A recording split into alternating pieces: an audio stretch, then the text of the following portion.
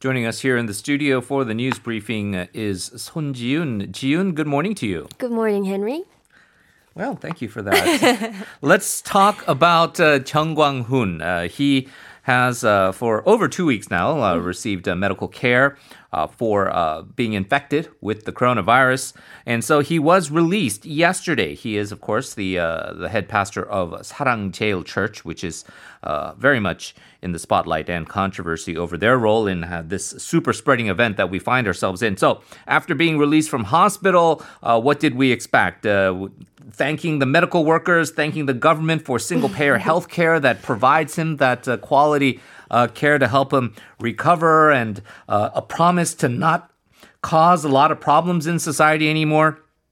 No, that was not the message that he conveyed. He did give a kind of a brief, very short apology, and then went on to criticize the current administration for what he is saying is basically a fraud, a hoax, a show in regards to coronavirus and K-quarantine. So what's his point? Right. So basically, as we know, 사랑제일 Church has become a new hotspot for the novel coronavirus after it organized a massive anti-government rally at Gwanghwamun Square on the Liberation Day. Now, at the forefront, of course, was Pastor Chung Kwang-hoon. More than 20,000 people, including church members, took part in the rally, and so far, more than 1,000 church members, including Pastor Chung himself, have been confirmed to have contracted the disease. Yet, after just a very short apology, he went on to criticize the government. Now, after receiving treatment for 16 days, he was released yesterday, and as soon as he was released, he held a press conference where he said the whole quarantine efforts by the government is a scam, and he referred to the virus as the Wuhan virus, a favorite term of President Trump, by the way. Yeah. Now, he went on to continue to say that he is ready to put everything on the line if the government continues to lie to the people. And he's even ready to become a martyr if the government and the president doesn't meet his demands within a month. So that is disturbing in terms of people who do want to see the country safe and us to overcome this coronavirus pandemic. And again, as you say, a lot of the same rhetoric we hear from many parts of the extreme right wing, including maybe right-wingers in the U.S., where they call this a hoax and they say that the Wuhan virus and it's all China's conspiracy. We hear similar rhetoric from these extreme right-wing people here in Korea as well. Perhaps not a huge surprise that Chung Kwang-hoon would have this kind of statement and rhetoric, because we've seen his past statements, and if anything, maybe even more controversial than some of the things he said against the government and the current president. In response, though, the government did say that they are kind of reaching, I think, a tipping point where they feel, if you cross this line, we're going to get really, really upset and we're going to have to crack down on you. So they did not stand idly by. 청와대 issued a statement very much determined to say, enough is enough. So in response to Chun's press conference, a key 청와대 official said that not only has the church failed to cooperate with the government's quarantine efforts, Chun's church has been propagating conspiracy theories, and the aftermath and the damage it has caused is tremendous. The official added that President Moon ordered the office to show the people that this country's public authority is valid. In the meantime, the government is also closing in on investigation over the church's involvement in spreading the disease. Now, late last month, the police had conducted a search and seizure at the church to get hold of the exact roster of people who attended the Liberation Day protest, but maybe this wasn't enough. Health authorities claim that Chun and his church have been obstructing the government's quarantine efforts by refusing to submit a list of church members or by providing an incomplete list. So, yesterday, the police conducted an additional search and seizure at Chun's house and 3 other locations related to the church, as it decided it needs to secure additional evidence. Right. I think the government's point right now here is that this is not about a left or right issue or conservative or liberal issue. It's about a super spreading event that occurred that, according to medical science, the best ways to approach this is to trace, contact, and treat all the infected individuals and then quarantine those who may have been exposed to the virus, which is how they have been trying to handle this pandemic up through now. The problem that they're citing is that this particular group, 사랑제일 Church, led by Jeong Kwang-hoon, has been I guess, to put it mildly, uncooperative, and then to put it more harshly, maybe have exacerbated the situation by not only not being cooperative, but also spreading these rumors, conspiracy theories, and right. straight out fake news and lies in regards to people just maybe not believing that this whole thing is actually a real phenomenon and pandemic. So, some of the response to the government's role here, it seems like conservative media has kind of tried to drum up a controversy that they referred to, the Blue House referred to Jeong Kwang-hoon as Jeong Kwang-hoon Shi and didn't put the Moksa, the Reverend title on his name. You know, I mean, you might think that's some kind of protocol here in Korean, culture that you have to do that, but you should listen to some of the previous speeches given by Jeong Kwang-hoon in reference to President Moon Jae-in and the rhetoric and the harshness of language and the disrespect to the office of the presidency. So he doesn't sound like a pastor to begin with. No. And so, you could say there's a tit for tat involved with that, but it's just referring to this individual who has been as a potential suspect in maybe a criminal case. Right. He has not been cooperative with the investigation. But one thing is clear for sure, Jiyoon, is that they might say it's a hoax, but if you believe the numbers of infections and you believe that those numbers are coming from these sources, 사랑제일 Church, led by Jeong Kwang-hoon, is a super spreader event, and this was certainly responsible for the recent resurgence in cases that we are all suffering from. And this is coming from the top medical advisor on the pandemic, Chung Eun-kyung, the director of the KCDC. She pointed out that the church, as well as those Liberation Day protests in support of what those church members were talking about, they were big risk factors. Yes, I think it's just, based on fact, and it's undeniable that these two events contributed to a recent resurgence. And at a regular COVID-19 briefing held yesterday, Chung said that the church and Liberation Day protests that took place at Gwanmun Square contributed to an explosive increase in the number of confirmed cases in August. Now, she also cited an exceptionally long monsoon and the recent holiday season as contributing factors as well, because a lot of people stayed indoors where ventilation wasn't properly done, and this obviously, also there was a holiday season where people traveled a lot and contributed to an increase in the numbers. Last week, Korea's confirmed cases hovered around 400s, which is now down to 200, so it's a bit more hopeful. Although experts warn, based on short-term prediction modelings, that there may be as little as 800 to as many as 2,000 confirmed cases a day if the trend continues.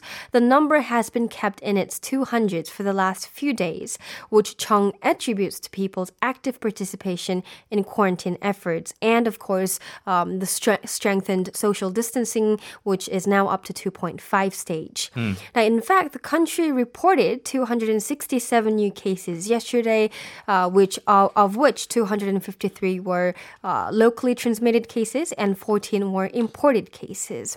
The total now stands at 20,449. Unfortunately, 2 more people have lost their lives due to the virus yesterday, and the death toll now stands at 326. So it's a very bad situation. But like I had mentioned in the opening, where a lot of people had more serious concerns of, let's say, Typhoon Bobby, and right now with Typhoon Maisak, the actual damage perhaps was not as great as initially feared. This is sort of a similar situation. It could have been worse, according to some of these experts. If you're citing numbers like 800 to as many as 2,000 a day, we did not reach that level for sure. However, the quarantine efforts obviously have to go on. Of course. And how do the health authorities now kind of predict what's going to happen? How do they picture the fight with the virus here in Korea? And do they have any specific goals? Right. So although the numbers didn't reach as high as 800 or 2,000 as the prediction modeling suggested, and the numbers still remain in the 200s,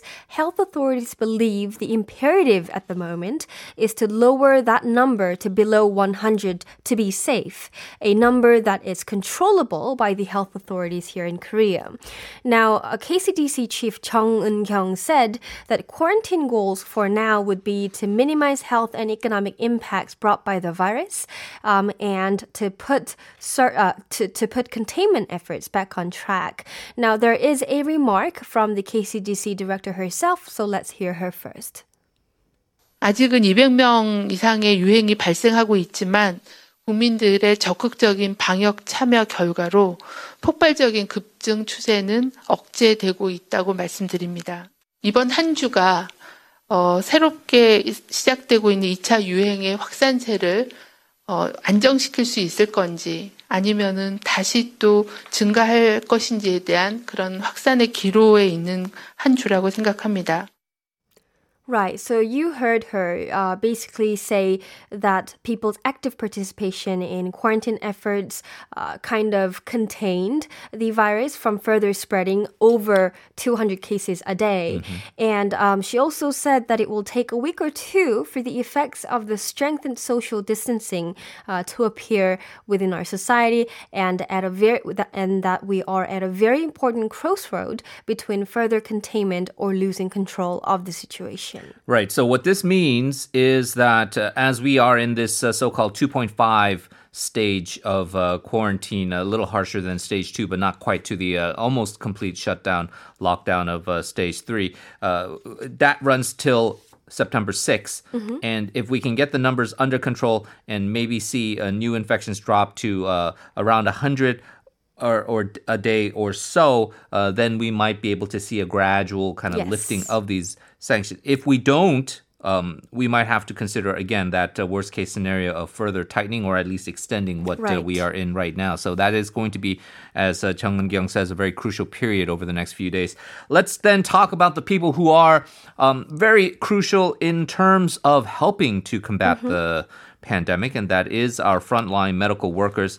Not just the staff involved, but obviously the experts in charge, the so-called doctors who are leading the fight. Unfortunately, there's been a lot of strife and dispute with various doctors who are opposed to the government's plan to reform the medical sector, including expand admissions to medical schools. Now, we see that professors at these university hospitals are joining the fight. They are continuing to submit letters of resignation in protest against these reform measures. And they're also ramping up these collective actions, really bad timing on this, and suspending medical services. Right. So earlier it was just interns and residents, but now the movement has spread among professors who are determined to prevent any harm being done to their interns and residents after the government warned it could even revoke their licenses if the doctors continue to strike.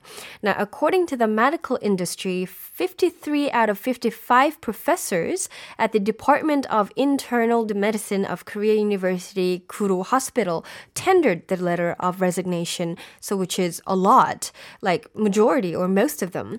Now, these professors urged the government to see the issue with a broader perspective that could reassure medical staffs. Now, Association of University Professors of the Asan Medical Center also took an action. It issued a statement and said that they will only serve absolutely necessary patients and will resign the moment tangible harms are done to the young doctors and medical students. Professors at Seoul National University hospitals have also launched an emergency response committee to discuss collective actions.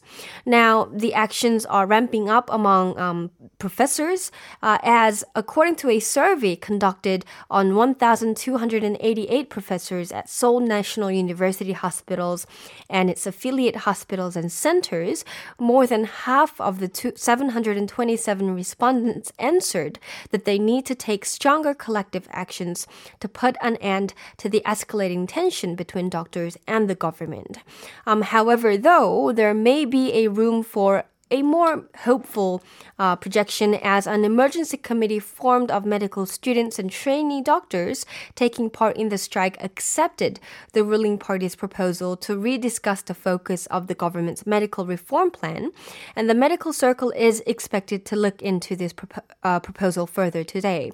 So I hope things can be resolved on a more positive note. But before we move on, the move was made at the mediation of the ruling party and the Korean Medical Association. And here is a short clip from Choi Dae-jip, the head of the association. So let's hear him out first. 정부와 함께 풀어야 할 문제들이 있는가 하면 또 핵심적으로 더 중요한 부분이 입법적으로 국회와 함께 여당과 함께 풀어야 할 그런 문제들이 있습니다. 그래서 Right, so that was the head of Korean Medical Association, Choi Dae-jip, saying that there are issues that need to be resolved together with the government, but more importantly, others that need to be addressed together with the National Assembly and the ruling party as they require legislation. Right, that was the Blue House's point as well. Things like the expansion of medical schools, the government saying that we don't have that policy right now effective until we talk about this, and then some of these other regulations that they want to see dropped have to go through the National Assembly. I just want to address one controversy with this. The KMA that you cited with Choi Dae-jip, the head of this, they put out this flyer, basically this ad, and it was said, like, what kind of doctor do you want to be treated? One who's elite and studies hard and gets the best grades and goes to the best university and trains to be it? Or this guy who's not that bright and doesn't get good grades and then just waited to get into a 공공의대 or these nationalized medical schools, really smacking of elitism. And again, they might have some really legitimate concerns about the policies that is different from just protecting their rice bowl, so to speak. But this PR that they've engaged in that's really kind of angered and caused a lot of resentment with people. And you would hope that they could have a little better approach and message going forward. All right, let's move on to COVID-19 emergency relief. That is a continuous debate that we've been going through here. We've got a resurgence in the virus. We've got more additional economic pain suffered by people. So there is a call for more benefits. Now, the question is, how are you going to spend this? They already spent 60 trillion won with 3 additional rounds of supplementary budgets, right? Right. So there is a division within the political sector as well as to how we should roll out this benefit. But I think there is a consensus on that we do need a benefit to a certain extent. The government announced it will roll out additional benefits, but only to certain groups of industries and income groups, especially the ones that have been hit hard the most. According to the Finance Ministry and related government departments, authorities are to extend additional benefits to hard-hit businesses such as PC rooms and self-employed businesses, as well as employment vulnerables such as freelancers. The government is also considering supporting low-income families who are struggling with day-to-day lives. The difference this time is that the government won't provide the benefits to everyone. It's going to selectively pay those who are in dire circumstances, which means there will be no grouping such as the bottom 50% income group or 70% of income group and give out, funds to all of them. As you said, since the government already, the government has already spent some 60 trillion won in supplementary budgets, in principle, there isn't going to be another round of supplementary budget, the fourth one, unless social distancing stage 2.5 continues and it puts extra burden on the economy. Now, although this is what the government hopes to do, as I've said, others outside the government, namely Gyeonggi Governor Lee Jae-myung, insist on paying everyone. So yet another debate within the political arena seems inevitable. Yeah, they want to get this done before Chuseok because that would be the most economic impact, Right. people spending right before the holidays. But it's going to be difficult to try to figure out who exactly gets this. And the people who get left out certainly will be feeling a little bit aggrieved. Speaking of the economy, we've been talking about fiscal stability and how the country has to spend more money. There have been some studies on this, also dealing with the shrinking public pension and the aging population. Right. So according to the Ministry of Economy and Finance's long-term financial outlook between 2020 to 2060, under business as usual, Korea's national debt to GDP ratio will increase to, don't be surprised, 99%, hitting the peak in 2045 and fall to 81.1% in 2060 2060 as the speed of debt increases slows down.